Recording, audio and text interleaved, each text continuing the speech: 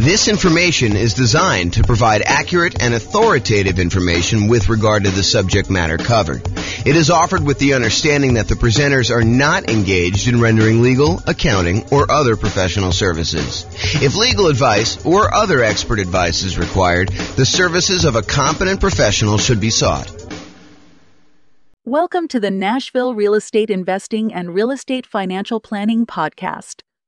Learn all about investing in real estate in Nashville, Tennessee, with a combination of real estate financial planning and modeling with numbers specific to Nashville, plus syndicated, more generalized recordings of live and pre-recorded real estate investing classes, not all of them specific to Nashville. Be sure to stay tuned after the podcast for a message from our sponsors. All right, so quick turn and flipping properties. Really basic definition here. We're buying properties, we're adding value in some form or another, and then we're going to resell the properties. And it's usually as quickly as possible, although there's some variations where we slow them down. So adding value, before I get too far into this, I want to kind of classify this a little bit more. So I think a lot of people are familiar with this idea of buying a property, going in, putting a new roof on or putting new carpet in, updating the kitchen, adding bathrooms, rehabbing the bathrooms, those types of things. But adding value doesn't always have to be that. And I'll even go off on another tangent for a second here.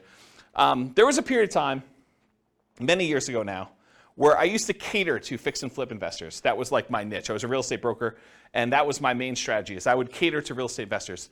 And I'll tell you a little bit more of the story, because tonight would be the night to do it. Most real estate brokers, they work this way. They go and they kind of do marketing in order to find clients. The client comes in, they say, hey, listen, I'd like to buy a property that has this kind of characteristics.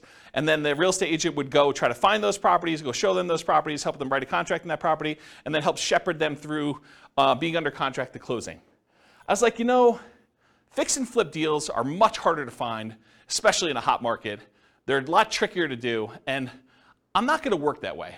What I would rather do is I would use skills in order to find properties that are hiding in plain sight and more unusual fix and flip opportunities, or more fix and flip opportunities, or doing marketing in order to find off-market fix and flip opportunities for clients. And so instead of a real estate agent who would go and say, okay, you're going to hire me, we're going to have a buyer's agent agreement, and then I'm going to go help you do this, I said, that's not how I'm going to work, because those guys get paid when they close on a deal.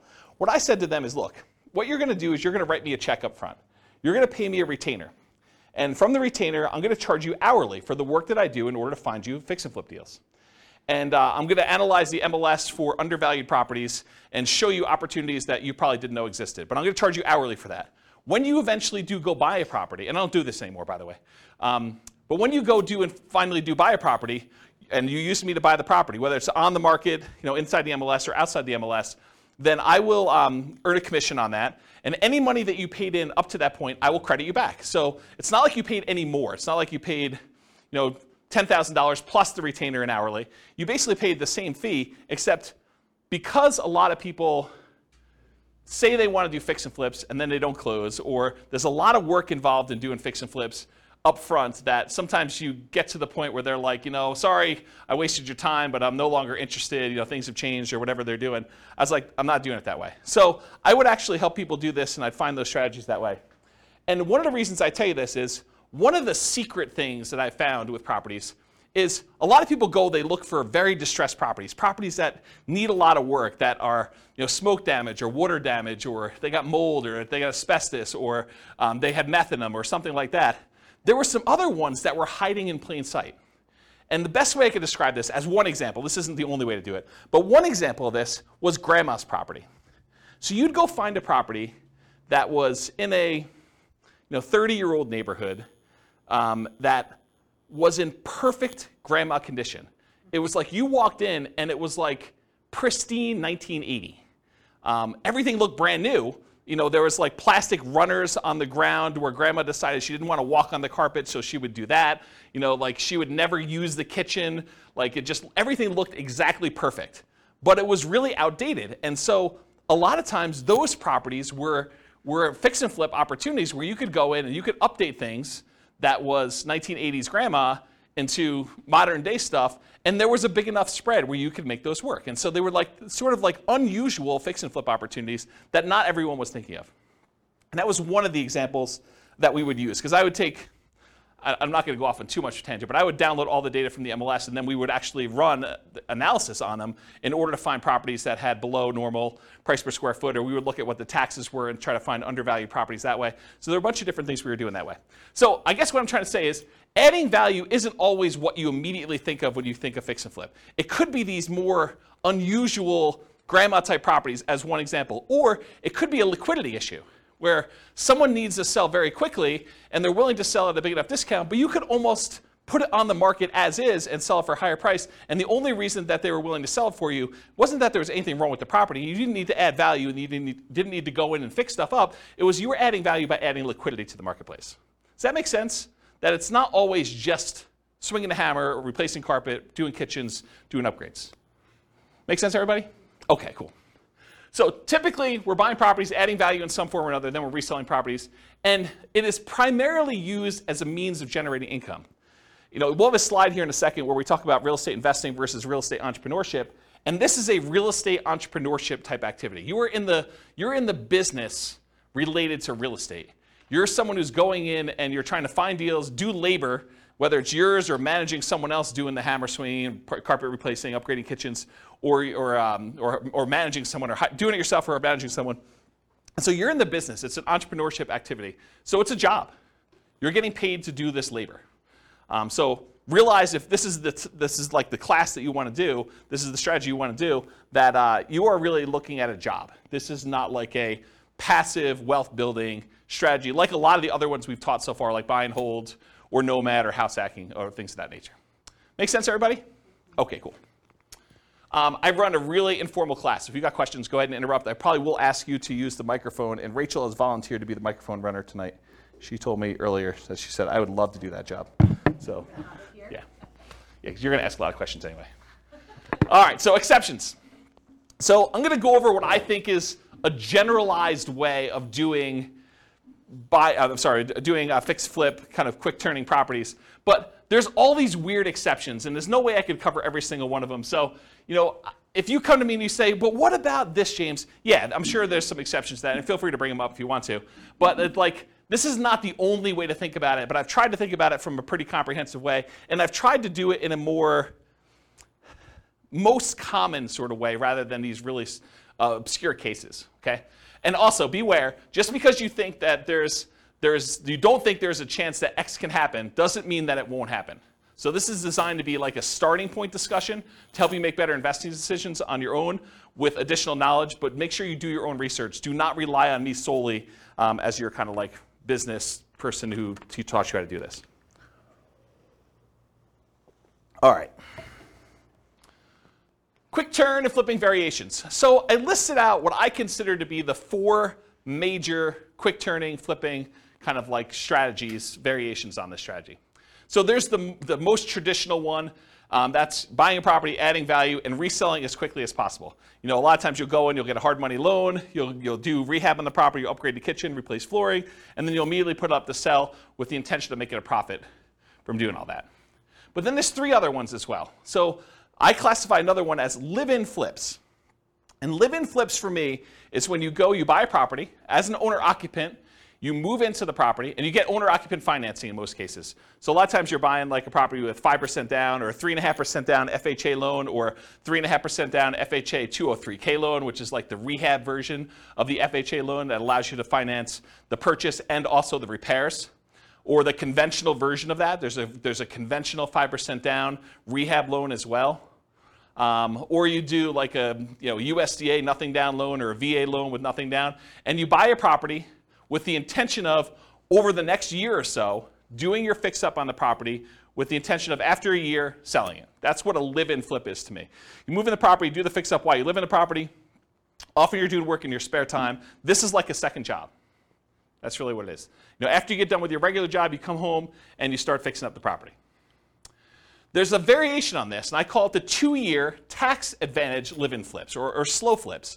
So the first live-in flip is like you're doing it at a reasonable time. You know, technically when you get the loan for an owner-occupant, you agree to live in the property for a year.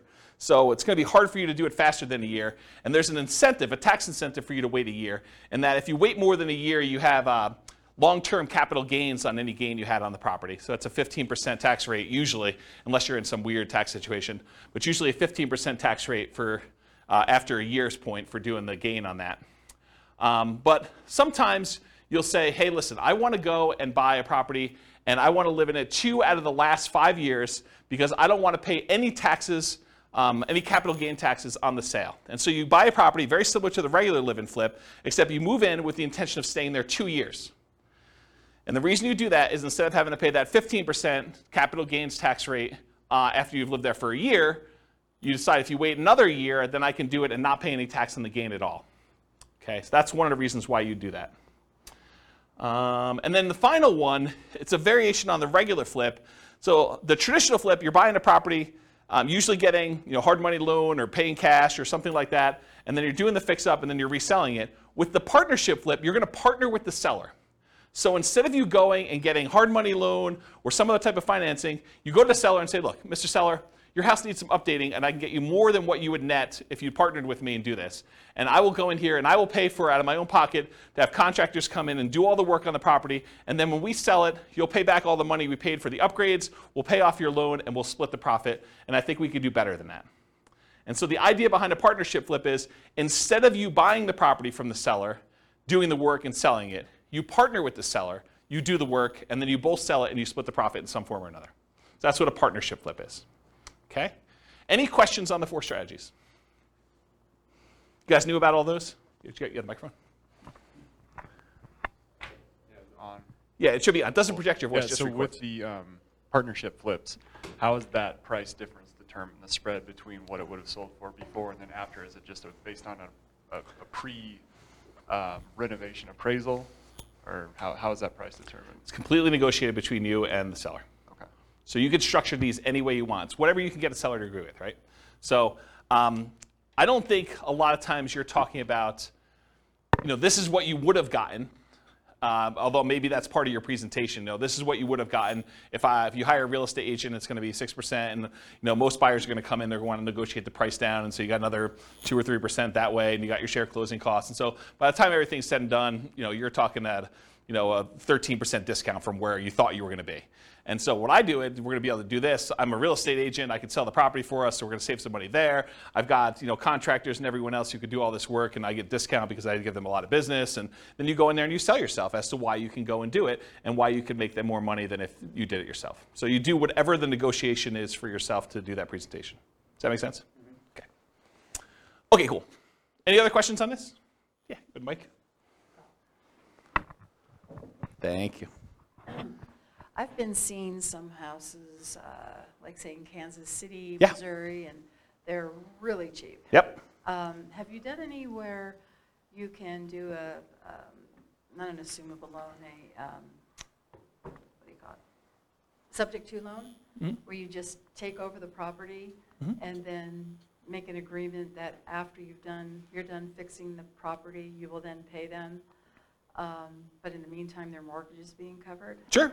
Yeah, you can structure it that way. That's just a variation on the partnership flip, right? You're going to go in there and you're going to say, look, it's not even subject to. I mean, you honestly could do it where you just say, look, I'll pay the amount that your mortgage is. If you want to do this, it doesn't have to be done this way. But you could say, I'll pay the amount that your mortgage is. I'll rent the property from you while we're doing the rehab, or we're partnering on this, and so I'll just cover the holding costs for that. But I don't think you have to, unless it's a person who's in a distressed situation and they would otherwise lose the property. So you don't have to offer that, but it's a way you could do it. It's another tool in the tool Well, it's tool just chest. less coming down, less money you have to put up front, because you could put that into the rehab, right? I don't think so. I think that if you have the seller pay for the holding costs while you're holding the property, I think that's actually better than you coming up making the monthly payments. Say that again? Yeah, so the seller still owns the property in the partnership flip version, and so they're making the payment. So I think you coming out and volunteering to make the payment, I think that's actually worse for you. Make sense? Yeah. Yeah. All right, any other questions on this? Do you have a question, or are you just holding the mic? Okay. Okay. I thought you were grabbing for it like you were going to ask questions. Okay, cool. All right, so is this quick turning flip model, is it more real estate investing where you're taking money, you're investing in something, doing very little work, and expecting to get a return on your investment? Or is this real estate entrepreneurship where you're putting in manual labor with the expectation of making a profit on your labor? What do you think? Is quick flipping, quick turning properties, flipping properties, is that more investing or is that more labor?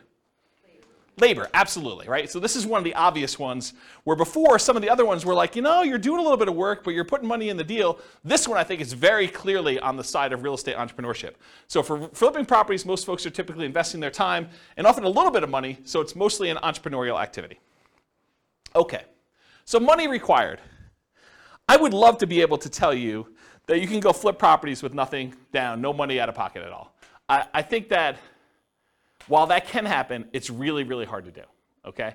So in most cases, though, here's what you're gonna need to do. First of all, you're gonna need to do some type of marketing to find or acquire the deal. So marketing to find or acquire the deal, it's especially true if you're wanting to do these partnership flips, where you gotta go find a seller before they've listed their property in the MLS, before they've listed it for sale by owner in a lot of cases, although I guess you could find some of those as well. But really you're trying to find somebody who is way upstream of listing their property so that you can do that. And you usually do that through marketing. So a lot of times that marketing is paid. So you'll need some money for marketing in order to do that, especially with partnership flips. And it is true somewhat to deeply distressed properties that need rehab, although you can find those in the MLS as well. But most of the time for marketing, you're gonna be doing these kind of like partnership ones.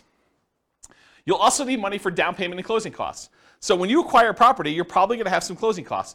Could you go find like a hard money lender who's willing to loan you 100% of the purchase price, and they'll roll your closing costs in, and they'll roll your upfront points in, and they'll have no monthly payment due on the property while you're doing it? Yes, you can if you can get a good enough deal where you're doing that, but I think that would very limit the deals that you could do. You'd have to really only do the creme of the creme, the kind of like top deals where you can get the biggest discount and where you can make that work. And I think if you want to do more deals, you want to do more deal flow, you'll probably need some money for some type of down payments. So in some cases, you might be able to do it with no down payment. For example, you bring in a money partner, or you do a partnership flip, or you find an exceptional deal and using a hard money lender, it doesn't require down payment. So those are like the dream cases if you're trying to do this with no money. In most cases, though, you will need a down payment. There's a lot of hard money lenders that they're like, look, I want you to have some skin in the game, or I'm willing to go up to whatever this loan to value is. You're not able to quite get a property at that loan to value, but it's still a profitable deal to do, and so you probably need to have a little bit of money in the deal if you do those. So in a lot of cases, you'll need that down payment. Some hard money lenders may require anywhere between 0 and 20% down. I've not seen any more than 20, but it's possible you could find someone who's more than 20%. Or conventional loans, you could do these kind of conventional non-owner occupant loans as little as 15% down with PMI, although it has to be in good shape. It has to be a property that you can get a conventional mortgage on.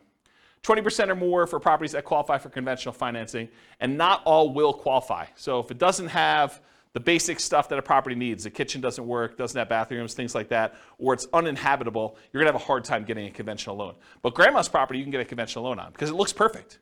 You went and looked at the property, you're like, there's nothing wrong with this, I can move in, okay? Also, you can do live-in flips where you could do them with nothing down, a VA loan or a USDA loan, those are nothing down loan programs, or an FHA loan, 3.5% down. And there's an FHA loan that allows you to do rehab costs included with the loan. That's the FHA 203K loan.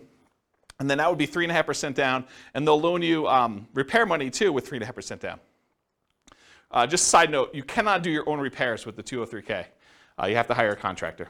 That's part of the loan contingency. They kind of like do it out and pay the contractor directly.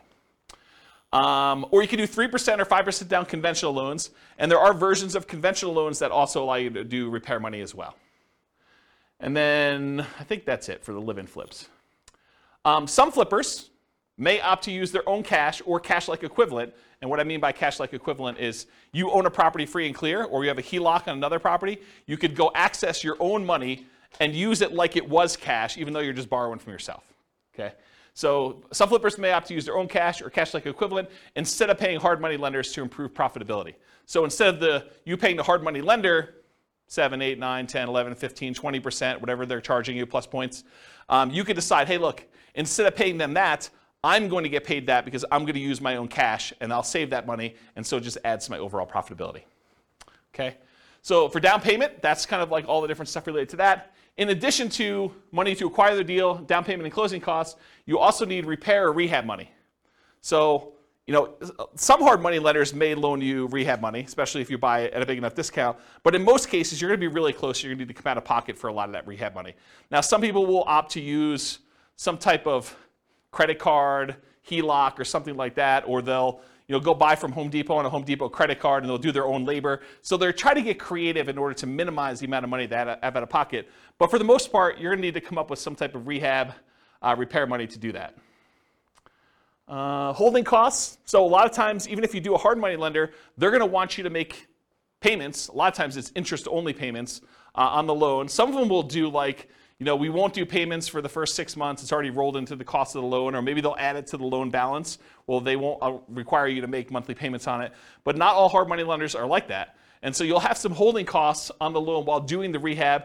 And once you've done the rehab, marketing the property for sale. So you may have 3-month rehab period, or 4-month rehab, or 6-month rehab. And then after that, you have 2 or 3 or 4 months in order to market the property and then wait for it to close before you can get paid. So you might have 3, 4, 5, 6 months of holding costs between rehab period and marketing period in order to do that. Does that make sense to everybody? Okay.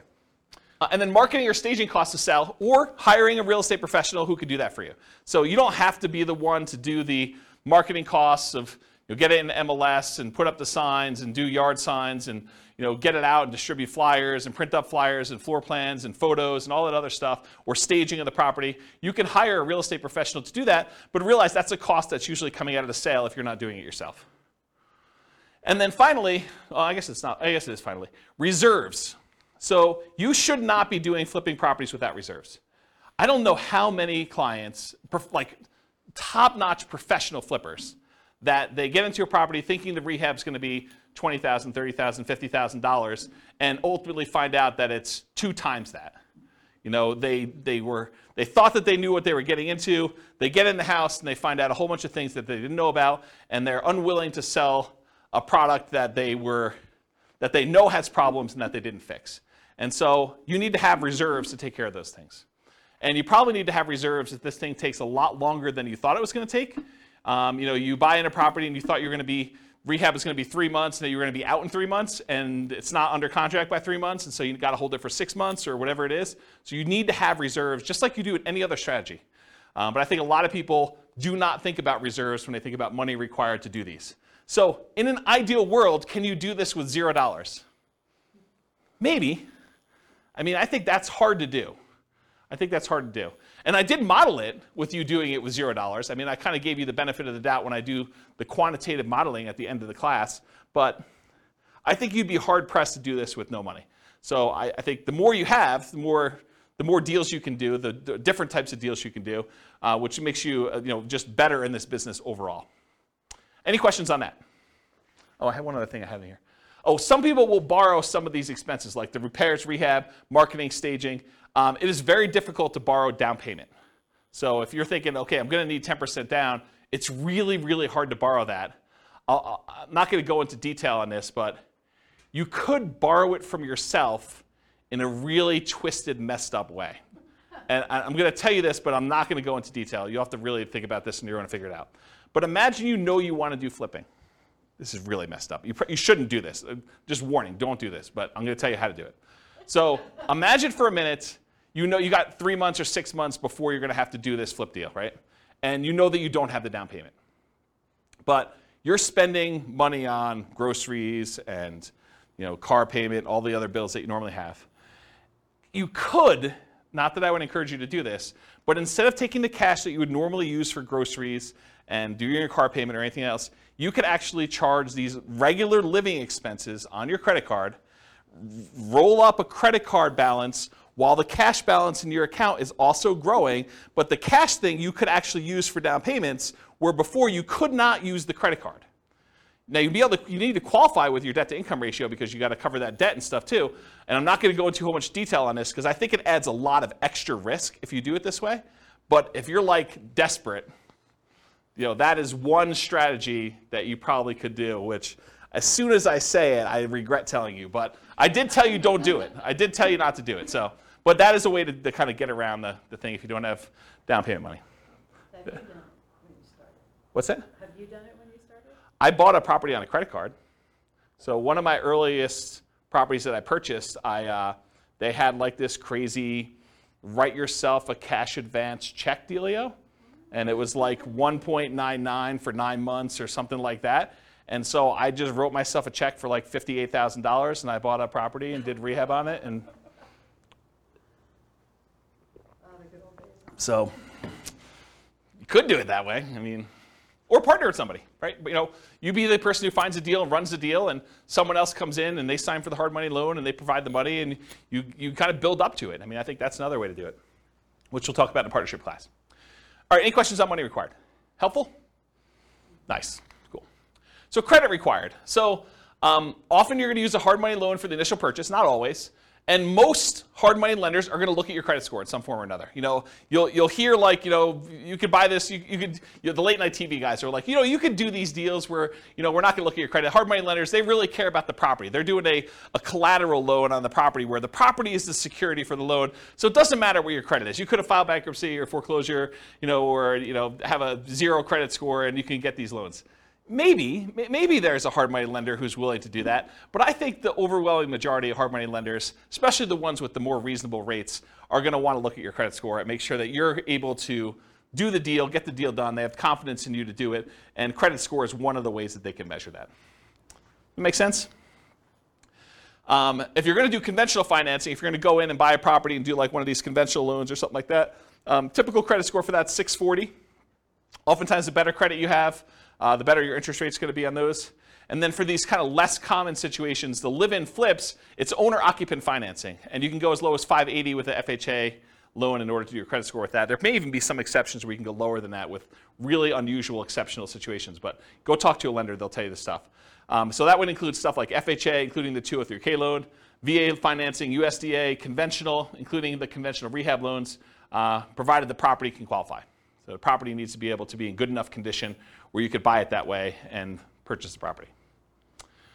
With a partnership flip, you may not need credit score at all. If your partner is going to qualify you for the loan, you don't need to do it. So in that case, it may not be required at all. And if you're buying without a loan, all cash, credit score is not required. And realize, just because I wrote these numbers up here, you can't go to your lender and say, James told me that it was this number. You need to ask them what the qualification is for their loan products at that time, because they may change. Loans are changing right now a lot. In case you didn't hear the news, interest rates rose by 0.75% today. So another big jump today. All right, any questions on credit required? Sweet. Skills required. So the primary skills required for flipping properties are, number one, you got to be able to find deals. Got to be able to find deals. That's a skill that's required. You also got to be able to estimate rehabs or know someone who can. You either got to be able to do it yourself or you got to be able to get a contractor in there who can estimate the rehabs for you. Got to be able to figure out acquisition financing, hard money lending, private lending, the conventional financing, live-in flip financing, whatever it is that you're using to acquire the property, you need to know about the financing. You need that as a skill. Then you need to either be able to do the rehab yourself, swing a hammer, do the fix-up yourself, or hire people and manage a team to be able to do the rehab. And then you need to be able to sell the property. Those are the primary strategies, the skills required in order to do quick turn flipping properties. And of course, the skills of rehab can vary depending on whether you're doing it yourself or you're going to hire someone to do it. If you're going to hire someone to do it, you need to be good at management. You need to be able to pick, hire managers, stay on top of them, make sure they get the job done right, know how to pay them, know how to structure all that.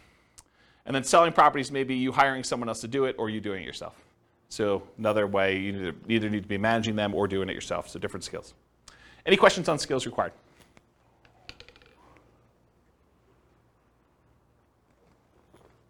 All right, stability. So flipping properties is very actively stable.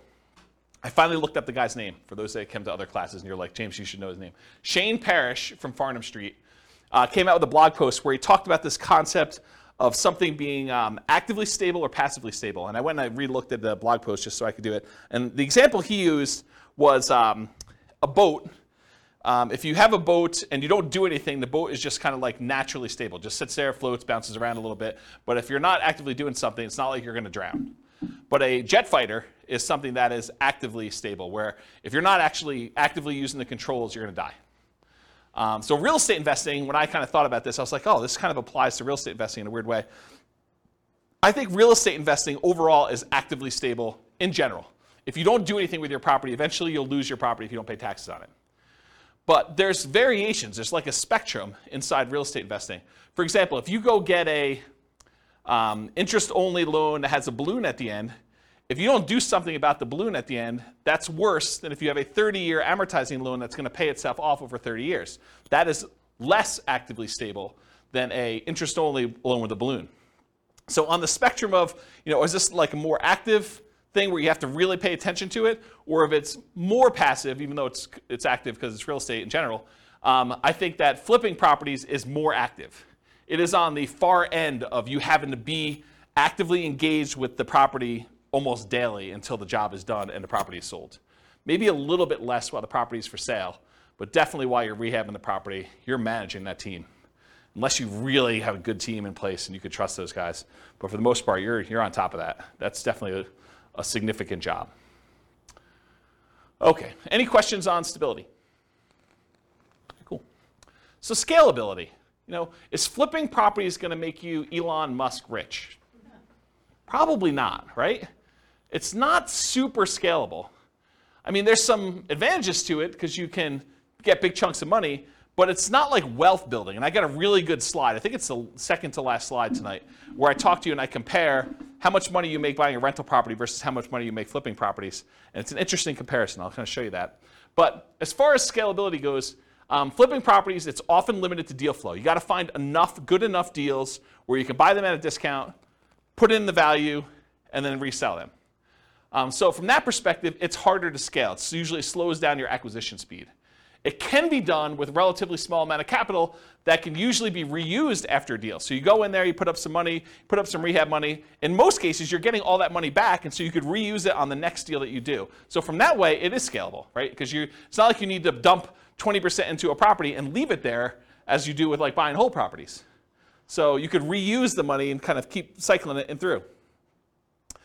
Since it requires a lot of manual labor, it's typically not considered a scaling wealth building strategy directly, but many people will use the profit from their fix and flip deals in order to acquire long-term wealth with rental properties or nomad or house hacking or whatever in parallel. So they'll go ahead and use money from their flips in order to fund down payments for doing other strategies. Does that make sense? Okay. Any questions on scalability? Cool. Risk exposure. So I think flipping properties has a medium risk rating. And for those that watched, so those that were here for other classes, you're like, James, does your risk rating ever change off medium? Turns out Burr was high last week. So you'll see that when you see the podcast episode. But so a lot of these are medium. And there are different reasons why this one's medium too, because flipping is different risks than I think that buy and hold, nomad, and house hacking had. And it shares. One of the reasons Burr had so much risk is it combines both the strategies. It's got all the risk of doing rehab in it, and then it's got all the risk of doing buy and hold because it's both strategies. And so that's one of the reasons why it's high. It's got twice as much.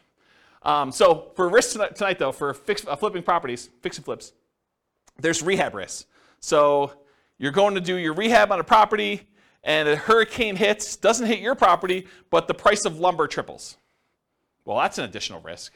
Or your contractors get all pulled off to do another project, or you expected to do a rehab in a kitchen. Once you kind of pull the kitchen out, you realize there's mold, and now you got to do mold remediation in the property. Or you happen to test for meth because after you buy the property, you are talking to the neighbor like, I'm finally glad someone bought that meth house, and that those meth dealers are no longer here. And you're like, what?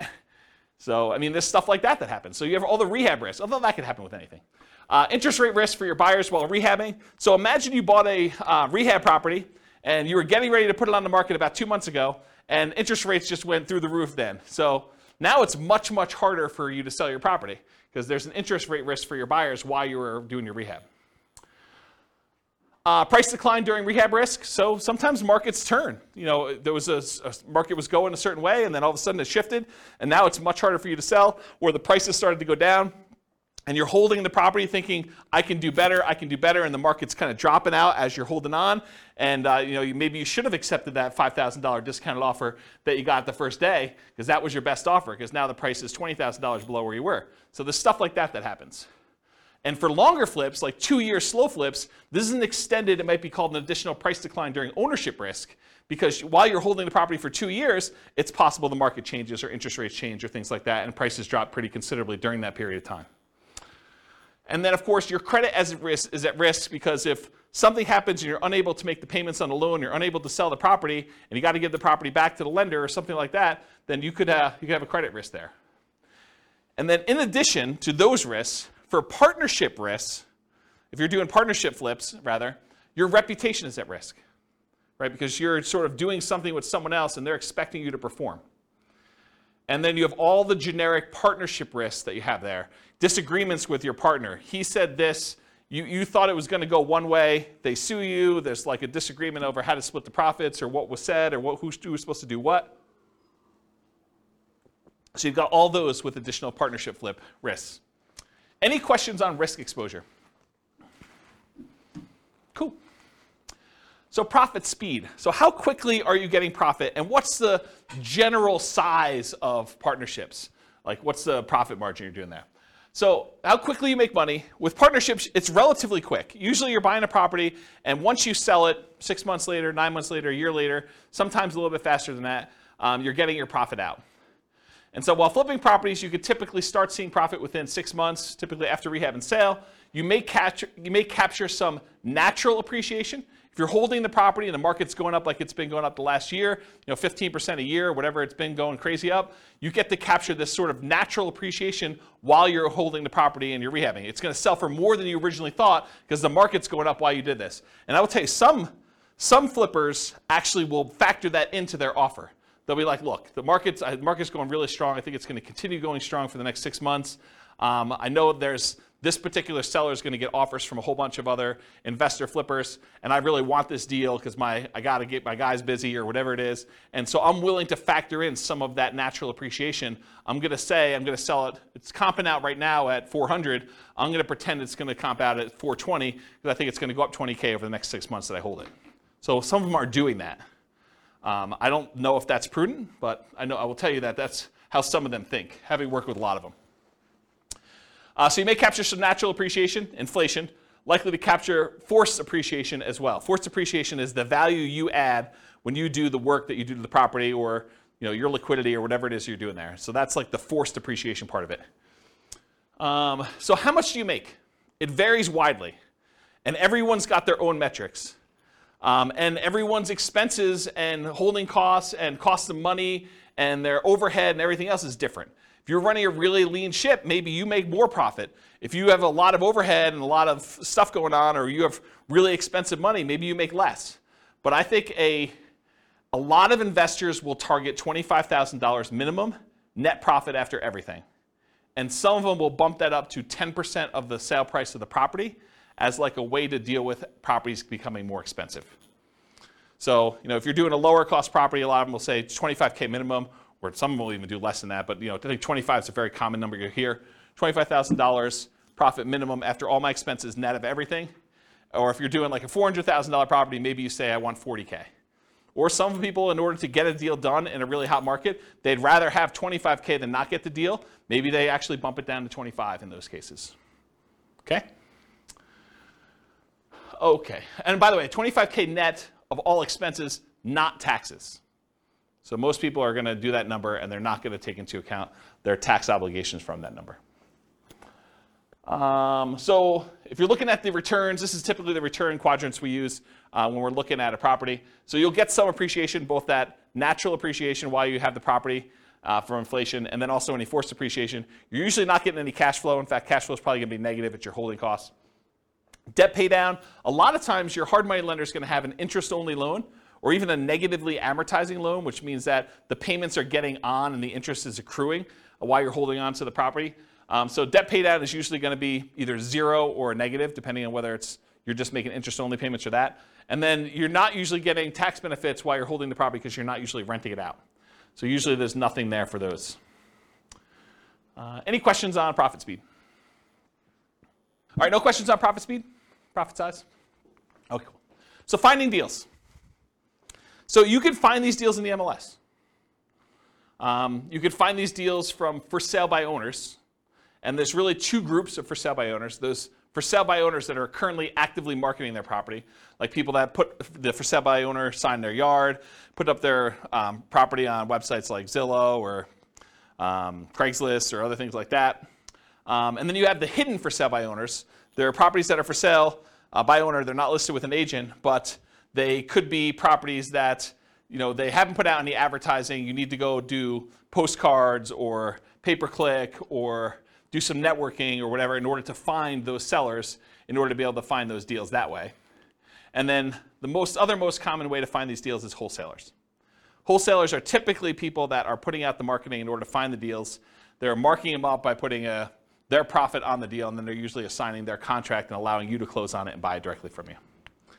So those are really the three most common ways. You can find these deals with auctions, like foreclosure auctions or IRS auctions or things of that nature. You can also find banks that have what's called real estate owned. It's properties they've taken back in foreclosure that they have on their books that they own. And a lot of times they'll have a list of properties that are real estate owned. You got to find the right bank that's got real estate owned. It's a pretty small list, and I think most of them are not doing this right now. But I mean, there's probably some banks that still have real estate owned, especially as the number of foreclosures increase. Right now, the number of foreclosures is like at all-time lows. And then finally, tax liens, tax deeds, and tax sales. You sometimes can find a deal that way. Any questions on finding deals? All right, cool. So searching for fixer-upper deals in the MLS. So I'll just give you a couple hints about how to find these. There's lots of different ways to do it. But one of the ways is to search for these types of terms like handyman special, the word handyman, the word special, the word fixer, the word fix, the word TLC, the words needs work, mold, asbestos, and I would do all the different wrong spellings of asbestos, because I know you guys have a hard time spelling it, and real estate agents do too. So just do lots of variations on that. Damage, fire, smoke, water damage, all those types of words in order to try to find these inside the MLS. And you're going to come up with a lot of false positives, right? Like you're going to do a search for fire, and it's going to say, backyard fire pit. And that's not really what you're looking for, right? You're looking for fire damage or something like that. But you'd rather get the false positive and be able to say, okay, I'm going to pass on this, than to miss one that really had fire damage. Or meth. I don't think meth's on there. That's another one. What's that? Will they put that in there? It's a meth house? Sometimes. Yeah, you're supposed to disclose. Yeah, the question was, will they put in there that it's a meth house? Yeah, if they have meth and it has not been remediated, they're supposed to disclose that to you. So yeah, putting it in there definitely could come up with some properties. Quick question, if they don't disclose it, and you purchase it, can you sue them because they didn't disclose it? It's a big deal. Yeah, so I'll say it for the mic. So the question was, if you buy the property and they didn't disclose it to you, can you sue them? You could sue anyone for any reason, right? I mean, so yes, you can sue them. Now you got to go prove that they knew. So good luck with that. If they really did know and it was obvious and there was evidence of it, they tried to have it remediated, or they were the ones that did the meth themselves, and you could prove that somehow. I mean, yes, you could probably do that. So here in northern Colorado, I'll kind of go off topic here for a minute. Here in northern Colorado, if somebody has a house that was contaminated with meth, and they do remediate it to the state level, they do not then need to disclose anymore that it once was contaminated with meth. And it says so right in the contract.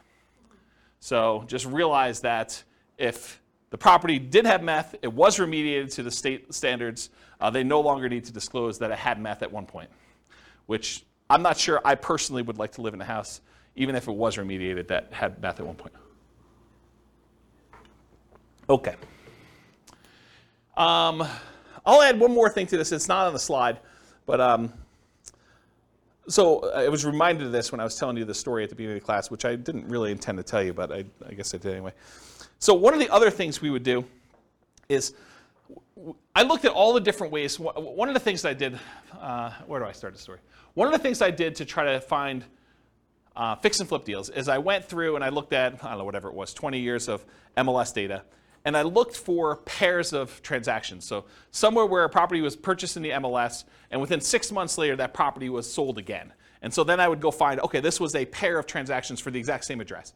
And so I'd find that pair, and then I would have what I refer to as the fix and flip, the pre-fix and flip house, and then the post-fix and flip house. And I could do a whole bunch of data analysis on that. I can go look at, what's the spread, like how long were the properties listed for, how long they stayed on the market, what the typical discount was when they made an offer on the first one, what the typical premium or discount was when they resold the property, how long it took to resell. So I can look at a whole bunch of data.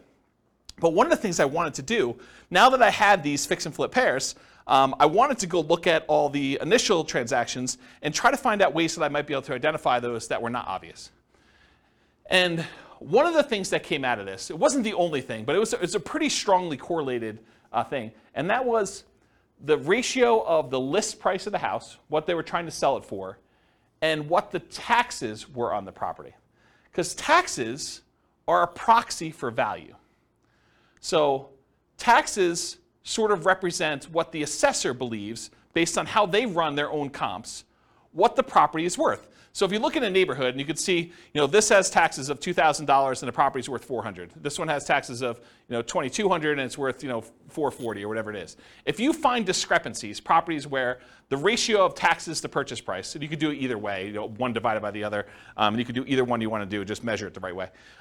If you find ones that are outliers to that, that could be a first pass, even if it didn't have any of these special keywords in it, and it would otherwise seem like, without you going and running comps on every property, this is a really quick way to whittle down that list. And so you could export the list of properties in the MLS if your MLS allows you to do that, and then do a ratio, download the spreadsheet where they have taxes, property taxes, and then do the thing for list price, and then do some type of calculation, and then sort them by that, and then look at the top 5 or 10 or 20 or whatever properties there are, or just go through and order by those. And that was actually a relatively good way, having looked at data for a whole bunch of these pairs of fix and flip properties, for you to go identify properties that might possibly be undervalued in some way or another. Or you could also find properties where the taxes were abnormally low because there was some type of homestead exemption or senior exemption or something like that. And so you find some of those too. But some of those are also grandma's properties, right? Like the homestead exemption where it's been kept pristine for 30 years, that is another way to kind of identify grandma. So I'm not sure that's the worst way to look for. Any questions on that not intended to be covered topic? Sweet. You guys got a whole bunch of bonuses. So market conditions. Oh, wait, question. Oh, dumb question. Well, I don't know about those. I didn't say there were no dumb questions. I didn't say you could ask dumb questions. Go ahead. So I know I know how to look up property tax information on homes, but Sure. Can you look up if it's homestead or senior discount? Is that listed on? I don't know. I've never looked it up that way. Okay, because I I sort them by the ratio of taxes, and that's how I'd look at them. Okay. And I wrote software to do it. I wasn't even doing it manually. No, I understand that. I was just like, can you actually figure out that's why it's lower or not? That was one of the things I was trying to. No, I don't. Maybe you can call that in the assessor and Maybe see what it's they say. a certain Yeah, I don't know. amount I like never that. looked that up. They don't have to pay that much. Yeah. Yeah. All right, cool. Any other questions? All right, so market conditions. So where does this strategy shine? Like, what's the best market to do fix and flips in? So it's got to be a market where you can buy properties that need work at a discount. All right, if you're thinking you could do it in our current market, well, our current market 6 months ago, that's really hard to do. It's hard to buy any property without paying a premium over asking price and find a property that needs work. Can you still do it? Probably. There's exceptions to every rule, as I said, but it's much harder to do that. If you want to do any type of volume or scale, it's tricky to do. There are other markets that are much easier to find distressed properties that you could do fix and flip with. The other warning I'll add about this is sometimes the reason you can get very distressed properties at a big discount is because it'd be really, really hard to sell them even if they were fixed up. So I think you want to find properties that you could both buy them at a discount and that you see ones that have been fixed up that are actually selling in that neighborhood and at a decent price. You got to look at the comps of what you could sell for in order to make sure you can determine those. All right, so ideal market conditions where you can buy properties that need work at a discount, value add opportunities in some form, and then markets with strong demand. You definitely need some demand in order to do it. It's not enough to buy it at a discount. You also need to be able to sell it in a reasonable time for a reasonable price. It is challenging in low buyer demand markets. It's also challenging in very high buyer demand markets where it's hard to get a discount on anything. Any questions on that? Very cool. Accessibility or availability of deals. These can be hard deals to find. Not as hard as BRRRR properties. BRRRR properties are harder to find than fix up. Why? Anyone know? Because BRRRR properties, you need to both find a property that would qualify as a fixer-upper, but then it also has to be an amazing rental after you buy it and do the refi. So those are even harder to find. Fixer-uppers, you could buy properties that wouldn't be good rentals and sell those. So they can be hard to find, although slightly easier than Burr, I told you that. Watch out for strong availability. Might mean that it can be harder to sell in a reasonable time. And some markets are much easier than others. Harder, but you might be able to invest in remote markets to find these deals. So you can do fix and flip remotely. It is harder to do. I've done some, and it requires different skills. You really need to have a good team in place on the other end to do it, or be willing to travel, or both. But you can do it. So if your market, if you're like, I can't do these in my market, first of all, I would test that assumption and see if it's just you and find out if other people are doing it. And then if other people are doing it, then you got to figure out how to change your strategy to do that. But if it's very, very difficult, there's hardly anyone doing it here in your market, then you should go perhaps, and you really want to do this strategy, which maybe you pick a different strategy altogether. But you could go do it in another market that this is a more reasonable strategy to do. Any questions on this? All right, cool. So we're using retirement accounts. Can you typically utilize flipping properties with self-directed retirement accounts? Yes, you can. It is harder to do because it limits the work you can typically do on it. It is easier if you almost have you and another flipper almost offer each other to do the loans for itself at some type of swap rate or something like that, where you loan them money for their flip deals and they loan you money for your flip deals from your IRAs. Might be an easier way to kind of do that. It may also change the type of financing that you use. So might be harder for you to do certain types of loans by doing it that way. And I think I covered all that. Any questions on financing? Yeah, I want to give Mike to make it back. Thank you. But if you were able to do them through there, theoretically, wouldn't you not have to pay any tax? Depends on... Or deferred? Yeah, it depends on your structure of your retirement account. I'd have to think it through. This is not my area of expertise. But yeah, I think you would have... Yeah, if you did it inside the account, all the money had to go back into the account. I think that goes into whatever the status that money already had. So if you're going to pay tax when you pull it out, it would be taxed at that point. If it was tax-free when you pull it out like a Roth, then I think it would be like that too. There's some other weird rules too, like if you're financing stuff within there, if you're using this for down payments, there's a whole bunch of additional rules, and I don't understand this stuff that well, but UBITs and things like that I'm just not familiar with. So you'll need to get some professional guidance on that one. It's harder to do, much harder to do than doing it with someone else's IRA. You can use someone else's IRA real easy. Okay? Yeah. Any questions? Cool. So quantitative analysis. Now we're going to get into numbers, just right at a time. So flipping properties is a job. I want to point that out at the very beginning because financially, this thing shows up like extra income in our modeling. Right? We're not modeling you're buying a house and you're getting the debt pay down over that thing. So a lot of times they're interest-only loans, and you're not going to have appreciation happen while you're holding the property for 6 months because you're already kind of baking that in there. So it really just shows up as lumpy income. Income that shows up once every 6 months or once every 9 months or whatever the period of time that you've gotten there. It just kind of poof, $25,000 shows up in your account because that's the net after all your expenses after you've done the deal and at whatever interval you have there. So that's how we model it, right? Because it's lumpy income. It's periodic, sometimes irregularly periodic, but you could do it as kind of periodic chunks, lumps of income. Okay. So the other thing that's hard is when we compare flipping properties to all the other strategies we've covered so far, like buy and hold or nomad or house hacking, it's already an unfair comparison because in one case, you're working a regular 40-hour-a-week job. Maybe you're kind of leasing a property once every year or something like that to do the work. But with this, you've got second job hours. So I'm kind of comparing one where you're not doing second job hours and you've got all this leisure time, and this other one where you're working a second job completely in order to do this, right? And so it's automatically an unfair advantage to kind of compare them, and you'll see why. So I could take one model of this thing and really spend 2 hours just going through all the different risk profiles and how this varies and what your income looks like and your kind of cash flow looks like and all this other stuff just based on one strategy. So tonight I'm just going to focus on financial independence, how long it takes you to achieve financial independence, using the strategy, but I could easily just go in and dig into all these other variations and how this really works and mechanics of it, which I just don't have time to do. Eventually, they may be their own class. For this particular strategy, because it's not my primary thing, like this is not my, I don't know if you guys can tell, but this isn't my normal topic to teach, right? Like fix and flip. I do have a lot of experience, especially helping clients. I don't do a lot of fix and flips myself. I've done a few. But this is like, I used to cater to this. This was my niche for clients doing it.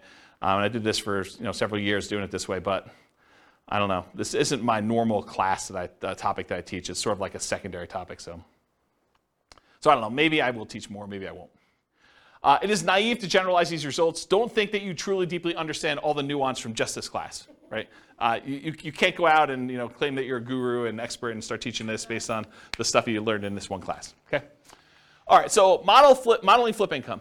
So this is a specific issue that deals with the real estate financial planner, and I just want to bring it up to your attention. It probably doesn't come into play in this class, but it will come into play if you copy this scenario into your own account and you start playing with it. So the issue is specific to the real estate financial planner software.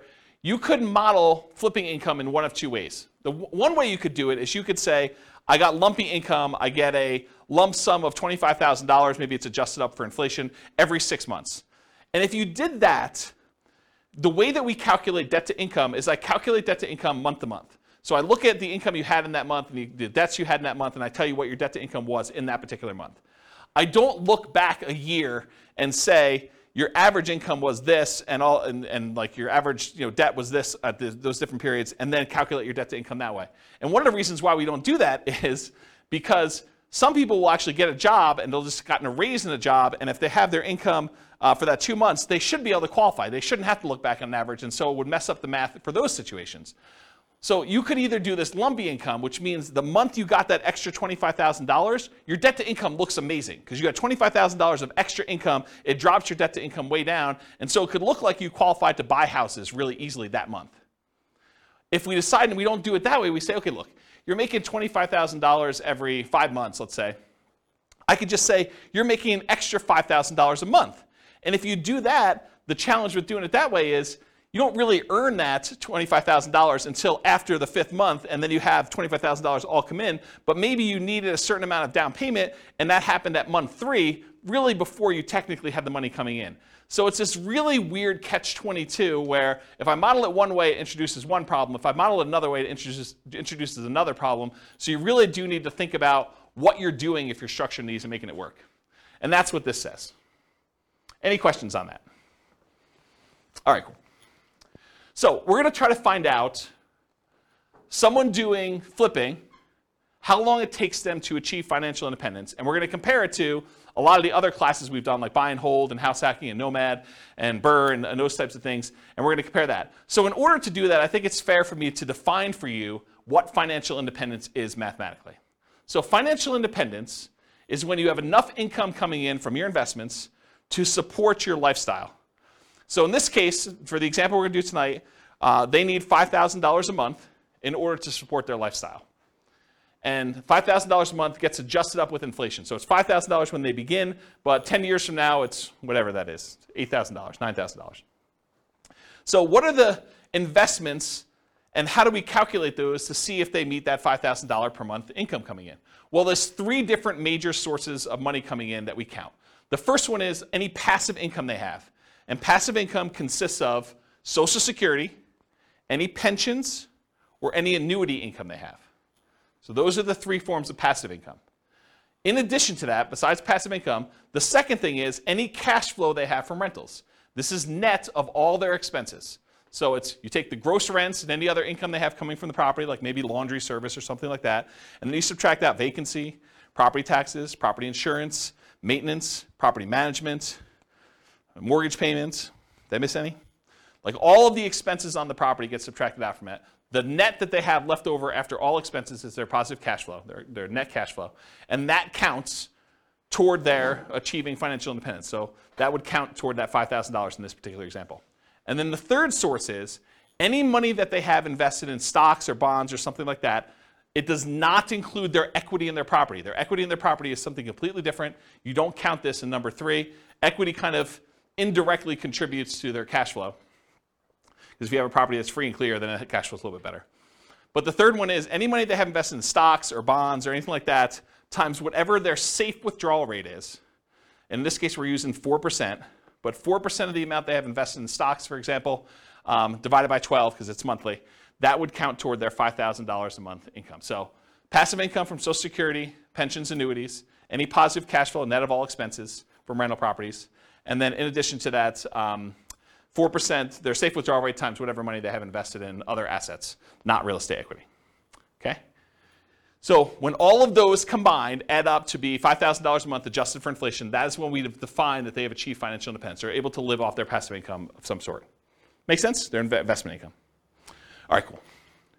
So if this person, which it's a couple, and I took out the assumptions because I got tired of covering them, but go listen to the previous podcast, and we talk about like all their situations, I believe.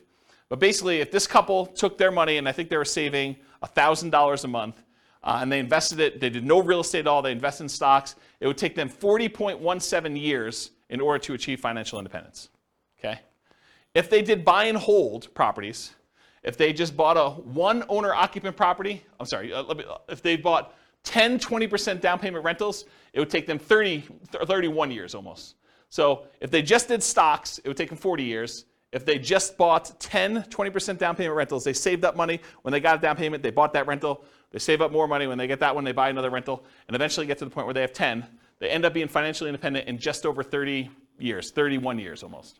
If they bought 25% down payment rentals, they'll be able to do financially independent in 29 years. So they save a couple years by doing 25% down. If they do 15% down, it's the same as if they put 20% down, 30.83 years. If they bought one owner-occupant property, didn't buy any rentals, and they invested in stocks otherwise, it would take them 33 years to achieve financial independence. And there's a whole bunch of other ones that I'm not going to go through. That's all covered in the buy and hold class in detail, all of these and how they got the numbers, okay? But this shows you the relative size of how long it takes them to do it. Turns out the shortest one, in case you're wondering what the shortest line on here is, the shortest one is them buying 10, 25% down payment rentals and then doing short-term rentals with them, vacation rentals. That's the shortest one, and it takes just under 24 years for them to achieve financial independence using that strategy, okay? So this is all the buy and hold ones. Go watch the buy and hold class if you want more details on that. For the nomad stuff, this is where they buy a property as an owner-occupant, 5% down usually. They live there for a year, then they convert that one to a rental, and then they repeat that until they have whatever number we have on here, but usually 10 rentals. If they do 10 nomad properties, repeat that process 10 times, putting 5% down each time, they can retire, be financially independent in just under 27 years.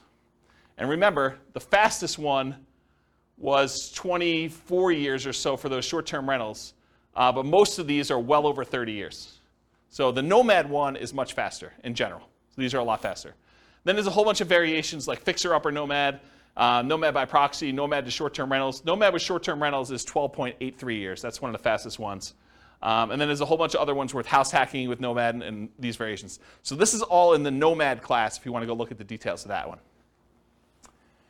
Here's house hacking for those that were in house hacking class. And it got so big that it was getting hard to see them on the screen, so I went horizontal instead. But it just shows you the same type of chart, the number of years it takes for them to achieve financial independence.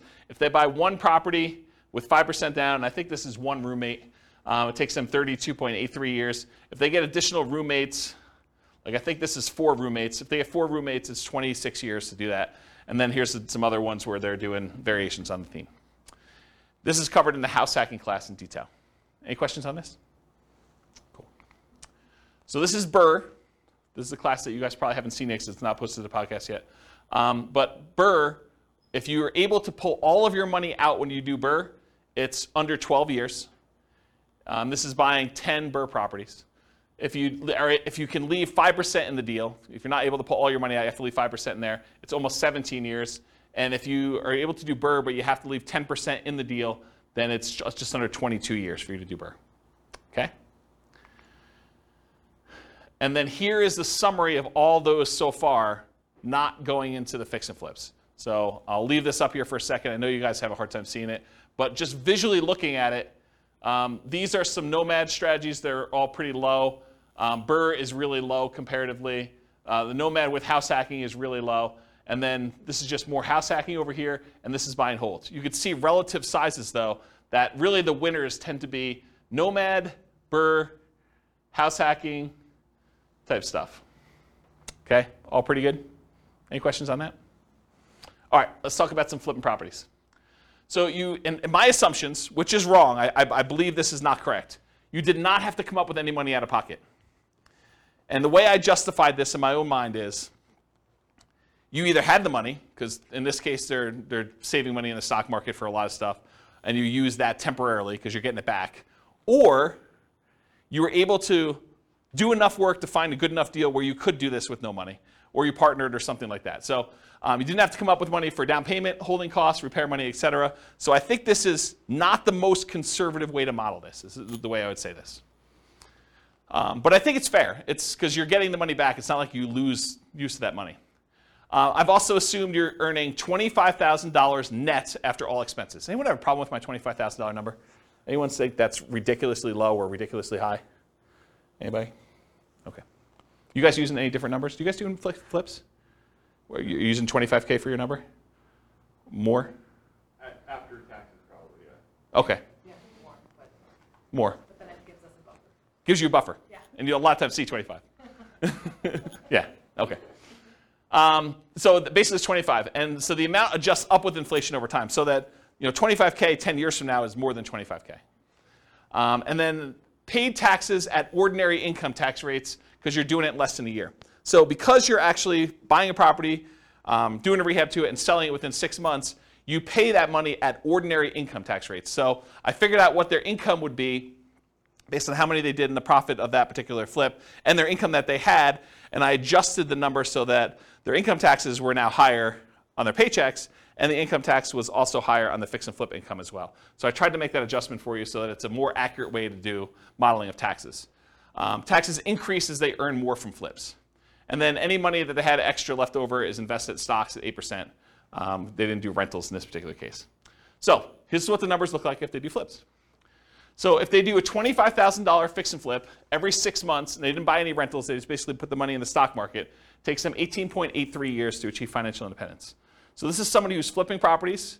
They've got a totally second job to whatever they're currently doing.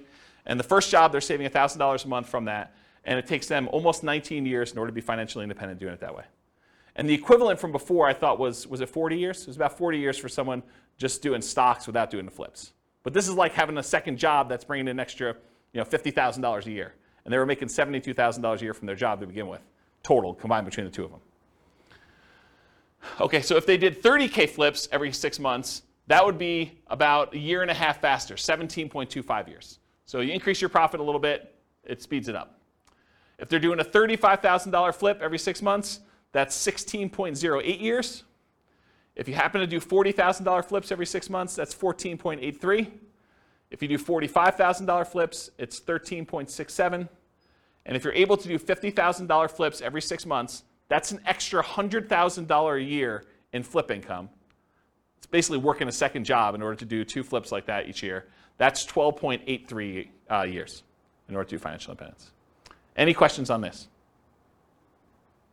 You assume they do the work, or that Get the mic. part of the cost? Where's the mic? It doesn't necessarily have to be a full-time job. What was the question then? Oh, it wasn't a question. I mean, when you say it's a full-time second job, you Yeah. assume then that they're doing all the work. No, I think that even finding the deals, managing their contractors, and overseeing the sale of the property is an extra job. Whether that's a 10-hour-a-week job or a 20-hour-a-week job, I think part of it is where they are in the process. It's not necessarily a 40-hour-a-week second job or something. I think it depends. I definitely have had clients that this was their job, like they were doing this, and they were, I don't know, going and previewing homes to make sure that they had the comps right, and there's all that stuff that you don't think of that takes time up. Eventually, I think you get to the point where you're good enough and you've seen enough things where you do that. But early on, it's much more in labor. I think you get skills over time where you don't have to, where you could do less. But especially you have teams in place and you know all the stuff you buy from Home Depot or Lowe's or whatever you're doing, you get some economies of scale and expertise practice. All right. So what if instead of doing every 6 months, they did 25K flip every 9 months, or 25K every flip every 6 months, but then they buy 10, 20% down rentals with any extra money that they have, Or if they do 25K flips every 6 months, but then they buy 10 Nomad properties. So what if we did those 3 additional things? Well, they're starred. So if you do 25K every 6 months, but then you buy 10, 20% down payment rentals, 16.17 years. So it's faster than the 18.83 if they just invested in the stock market, but it's still 16 years in order to be able to hit FI for that. What if they did the 25K flip every 6 months, but they bought Nomad properties? That's 12.5 years. And remember, in our modeling, their flip income goes away once they reach financial independence. They no longer have to flip after 12.5 years. So they stop. Okay? So 12.5 years if they do the 25K flip every 6 months, and then they buy 10 Nomad properties. And then if they do flips every 9 months, it's 22.83 years if they do that. Versus if they did it every 6 months, it's 18.83. So it's 4 years longer if they only do one every 9 months instead of one every 6 months. Any questions on this? Just as an aside, because you guys have seen several of these classes already, at least some of you have. Do you like this format where we do like qualitative and then we go into quantitative? You guys like that? Okay. All right. Any other questions on this? Okay, cool. Let's talk about live-in flips. So if you're doing a flip, if you live in the property or otherwise, but if you do a flip and it's less than a year, you pay taxes at your regular income tax rate. So if you're flipping a property and you make a profit on it, whatever profit you made on that deal after all your expenses, then that gets taxed at your ordinary income tax rate. And I'm not a tax guy, so go verify this with your CPA. But this is my understanding. If you do the flip for a year, or if you live there for a year and you do the flip, then you're paying 15% capital gains, long-term capital gains tax rates. And there are some exceptions where if you have an income below a certain threshold, I think, maybe even there's one for above, I don't think so. But I know there's one where if you earn below a certain number, then I think your long-term capital gains rate is actually 0, if I'm not mistaken. But it's a really low income. But otherwise, if it's over a year, in most cases, it's going to be a 15% long-term capital gains rate tax rate. So you could save you a little bit of money on taxes if you wait over a year when you're doing your flips. Although I'm not sure that's incentive enough for you to do shorter ones, and I'll show you that here in a second. If you hold the property for 2 years and you live in the property, this is if you live in a property for 2 out of the last 5 years, then up to certain limits, and there are limits on this. You can't do this with $5 million properties or $5 million gains. I guess it's not the price of the property, it's the gain amount. But if you live in a property for 2 out of the last 5 years, then you do not have to pay anything on your capital gains on the property. So any profit you made on that property, up to some limits, and they're pretty high limits. I think it's like $500,000 for single person. Does anyone know what the number is? I think it's $500,000 for single person. I think if you're married, it's even more than that. But that's the amount of gain you get for 2 out of the last 5 years. And then you don't pay any capital gains tax at all on that. So this kind of came up recently for me. I had a client who was, he was working for a builder. He was like the head super for a custom home builder. And his builder owner, the owner of the company, did this strategy where he would buy a house, he'd build a house for himself, build it at a big discount. He'd move in, he'd live there for 2 years, and then he would sell it, and he would get to capture this gain by living there for 2 out of the last 5 years, and he'd be able to walk away with a big lump sum of money by doing this. And he would repeat the process. And he was trying to explain to this super that, hey, listen, if you want to have us build a house together, you could buy this house, move in, live there, get a discount, because you're helping to build it, and so you'd be able to buy it at this big discount, and then you'd be able to have this new construction house, and after living there 2 years, you do this. And so he was talking to me about whether or not he should do this 2-year live-in flip or do like a Nomad strategy where you buy a property instead of maybe even buying the one at a discount, where you buy a property that would make a good rental and then you convert that to a rental. And so we were trying to figure out the math of what's better for him to do. And I ran some just back of the napkin math before I even wrote this new code for teaching this class. And the back of the napkin math, I was like, I think you would be better if you could get the discount that you were talking about getting on these new construction properties where you're building with your boss. I think it actually works out better if you flip the property every year rather than waiting for 2 years. I think that you're overvaluing the tax incentive and that you would make more money if you flip twice as many than if you got the tax incentive of doing the one deal every 2 years. And I did some really rough math and I proved that to myself. I'll show you tonight, it's more subtle. There are certain cases where it is true and certain cases where it's not. And I think there's some nuance to it, which I haven't really dug into. It's probably, although I'm probably not going to teach that class, but there probably is a class that one could teach on that topic alone, just going 2 hours on that nuance, but to be determined. So really what I want to tell you about this was, for live-in fixed assumptions, this whole taxation thing about regular income tax rate versus 15% capital gains tax versus no capital gains tax if you live there 2 out of the last 5 years is one of the things we're going to test here. There's no depreciation recapture. So when you own a rental property and you sell it and you got to depreciate the property over a period of time, the amount that you depreciated gets taxed when you sell. Unless you do a 1031 exchange, and then you just defer that tax until a later point. But you pay a depreciation recapture tax. In this case, they're not rental properties because you're living in them. Unless you happen to have roommates while you're living in them, then you would have some depreciation recapture. But in this case, we're assuming you're living in it, you're not renting it out, and so there's no depreciation recapture tax at all. So there's nothing to do there. And then on the sale, I did 3 different versions of sale too. I said you're going to sell it for sale by owner, and you're not going to pay any real estate commissions whatsoever. You're going to sell it directly, and you're going to keep all the money yourself. So that's one version.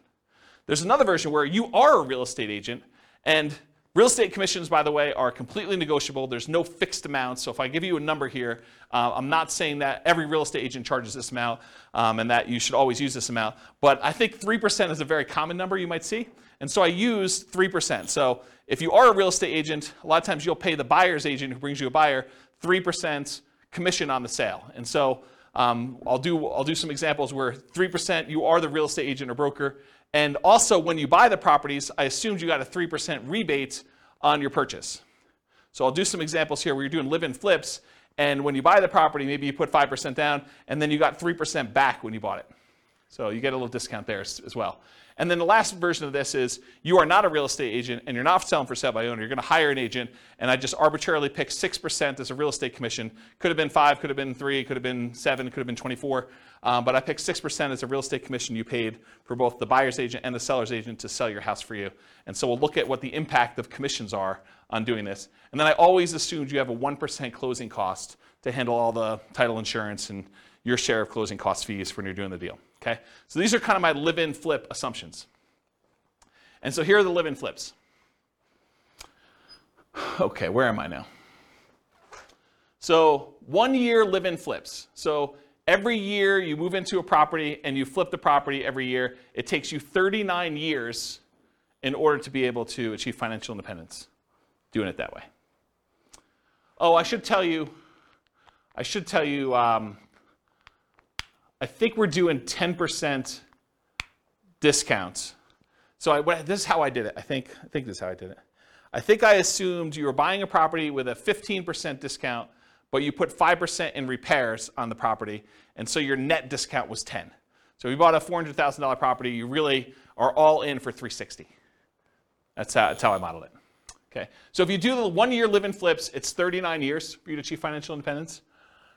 If you do the 1 year live-in flips and you do for sale by owner, where you have no real estate commissions that you have to pay because you're doing it yourself, that's 26.67 years. So you save almost 13 years by not using the real estate agent on your sale. If you do the 1 year live-in flip and you are a real estate agent, where you get a discount when you buy and you only have to pay half the commission when you sell, then it takes 1 year, well, about whatever that is, a little bit more than a half a year longer, 27.25 years than if you did it for sale by owner. But it's still faster than if you did and you had a real estate agent do your sales. Okay? And then here are the 2 year tax advantage flips. This is where you're going to live in it for 2 years out of the last 5, and you're going to do those deals. Same metrics, you're getting a 10% discount. But there's an increased depreciation because you're holding it for a longer period of time when you do it that way. And you have some debt pay down over that thing. But you do get that in the other ones too. They're just more frequent, right? So 2 year tax advantage live-in flips, 34.92 years, just under 35 years for doing that. Remember, if you did the 1 year one, it would have taken you 39 years. So this is one of those examples where I thought it was going to be the other way, but it turns out the 2 year one is tax advantaged. However, that's only if you are paying the real estate agent. If you have a real estate license or you're for sale by owning it, it is the other way, as you'll see here in a second. So 2 year tax advantage live and flip as an agent, 29.17 years. It's longer for you to do it that way than for you to not do it that way. and then 2 year for you to do the 2 year versus the 1 year, I should say. And then the 2 year tax advantage live-in flips where you do for sale by owner, exact same time, 29.17 years, which is longer. The 2 year flips, either as an agent or when you're doing for sale by owner, take longer than doing 1 year flips where you are also for sale by owner or an agent. If that makes sense. Okay? Any questions on this? You'll also notice live-in flips take a lot more time for you to be financially independent than doing the flips every 6 months and investing in stocks or buying rentals or buying nomads or whatever it is. And because I can, this is all of them on the same chart. And the flips are in this middle section because it's alphabetical. So like somewhere between here and here are the flips.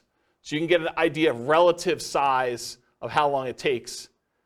Some of the like flipping ones are pretty aggressive, but remember, they're getting jobs. This is like a extra job for you to go do this if you're doing these flips and whatever. So it's like almost an unfair comparison time-wise. I don't remember where I was, but it was somewhere in this ballpark. And you can see some of the faster ones are these nomads and nomad with house hacking, and house hacking ones are kind of like the faster ones. Buy and hold, a little bit slower. And then regular house hacking ones over here a little bit longer. Any questions on all of them? Not going to go into detail, but you can look at the chart at your leisure. Any questions? All right. This is the penultimate slide, second to last slide. And pause for dramatic effect. Take a drink too. While you're drinking, it would be funny if you could add a bar. It would. All right. So otherwise, I have to repeat it. It'd be funny if you could add a bar on that of getting a minimum wage job for 20 hours a week. Extra? Yeah. Yeah. Compared to the... This is the tricky part, right? Like, you think that's a great idea, and I do think that's a good idea too, but everyone's like, well, I have this unique situation. I'd like to see you do this where I get $50 more in rent, or, I hire a property manager, because a lot of these are without a property manager, or like, because there's all sorts of variations, or, I'm going to not do 5% down for all of them. We're going to do 3.5% down. I'm going to buy a duplex first or a fourplex, and then I'm going to do my 5%. How does that vary? That's why there's so many different variations. I mean, this is literally why I've zero concern. I'm doing like Real Estate Financial Planner podcast where I take one of these scenarios, and each episode is me diving deep into like one. And then I go and I drill into like exactly what's happening, and I can compare it to like another scenario that was before and show you how it's better and how it's worse and stuff like that. I have zero concern that I'm ever going to run out of these, right? Because I think I'm on like buy and hold, like 25% down. And I've got all these to go with like all sorts of variations of doing this. And what happens if I make more? What happens if I make less? Property manager, not property manager. Stop working before I technically hit FI and see if I can coast in. And there's all sorts of weird stuff to do. Yeah, because I was just thinking, you said two flips a year every 6 months for 30 years. Yeah. Man, that's a lot of time. Right? I totally agree. Yeah, and we all know that house hacking is the equivalent of getting a side hustle, right? So you could do side hustle, go look at the house hacking ones. Those are kind of the equivalent, right? It's like getting a job for $650. You could look at it that way. There's lots of weird ones. So. All right, so this slide. I used to have a very different version of this slide that I would teach. And the old version of the slide, I'll jump to the punchline, then I'll walk you through this one. The old version of this slide was, for every rental property you have, it's the equivalent of you doing a flip every year. So for every rental property you own, it's the equivalent amount of money that you would make from doing a flip every year. And I'm going to walk you through what I mean by this. So I just randomly took the properties we were buying in all these other scenarios, and I jumped to year 10, just to show you what year 10 numbers look like. So in year 10, the amount of money you make from appreciation on the rental, using a 3% appreciation rate, was about $15K. The amount of money you made in cash flow on that property, I think this is 20% down. The amount of money you made in cash flow on that property was $6,720. The amount you made from paying down on the loan was about $6,000, a little less than $6,000. And the amount you made in cash flow from your tax benefits, cash flow from depreciation, was about $2,600 and change. Okay? Add all those up together, it's about $30,000 in that 1 year from appreciation, cash flow, debt pay down, and the tax benefits of owning that rental property. Squint really hard, it's about 30 grand. If you do a 25K flip, About 10 years in the future, they're worth about $33,000 in change as your flip amount. So for every rental you own, it's very close to the amount you make in a flip over time. You make a little bit less earlier on, you make a lot more later on.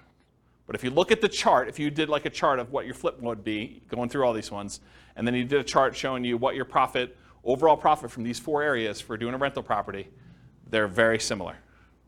Okay? And that's every year. This is every year. This is the appreciation in this 1 year. You know, do a $4,000, $400,000 property at 3%. It's like 12 grand, right? So yeah. And then cash flow, I mean, it's what it is. It's like $500 a month. So yeah. Interesting, right? And is there more work doing a flip or doing a rental?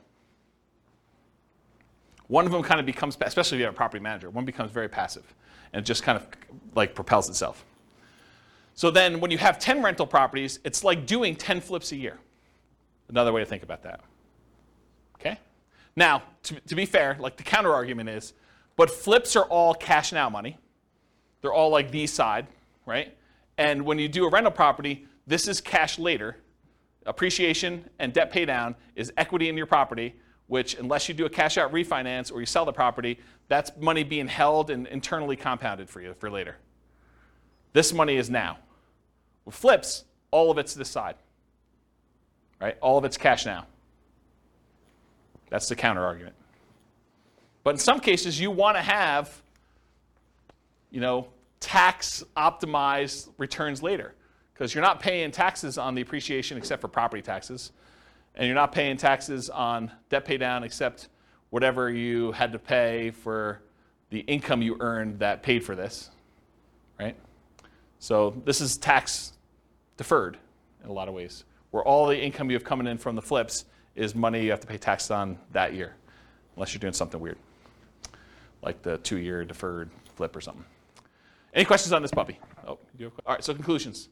So I went through some numbers tonight, but assumptions matter a lot. Like, you can't go and say, oh, I attended this class once and James said that this particular strategy is always the best. No, because in different market conditions for different people with different income, you know, different relative skills, different appreciation rates, different rent appreciation rates, different stock market rates of return. Some will do better than others, some will do worse than others, and some may be very, very, very different than what we showed here tonight. So you can't just say automatically, this is the best. I think what you have to do is you either need to do the math yourself, or you need to put your own stuff into the Real Estate Financial Planner and model it out, and then change your strategy and do a variation strategy, and then compare the two. I'll also add one other thing. We really only looked at one measurement. We looked at how long it takes to achieve financial independence, when in fact, there's a lot of things to look at, right? There's the risk profile. You know, doing one strategy gives you a lot more risk. Like doing something where you only invest in the stock market gives you all that stock market risk, whether that's good or bad.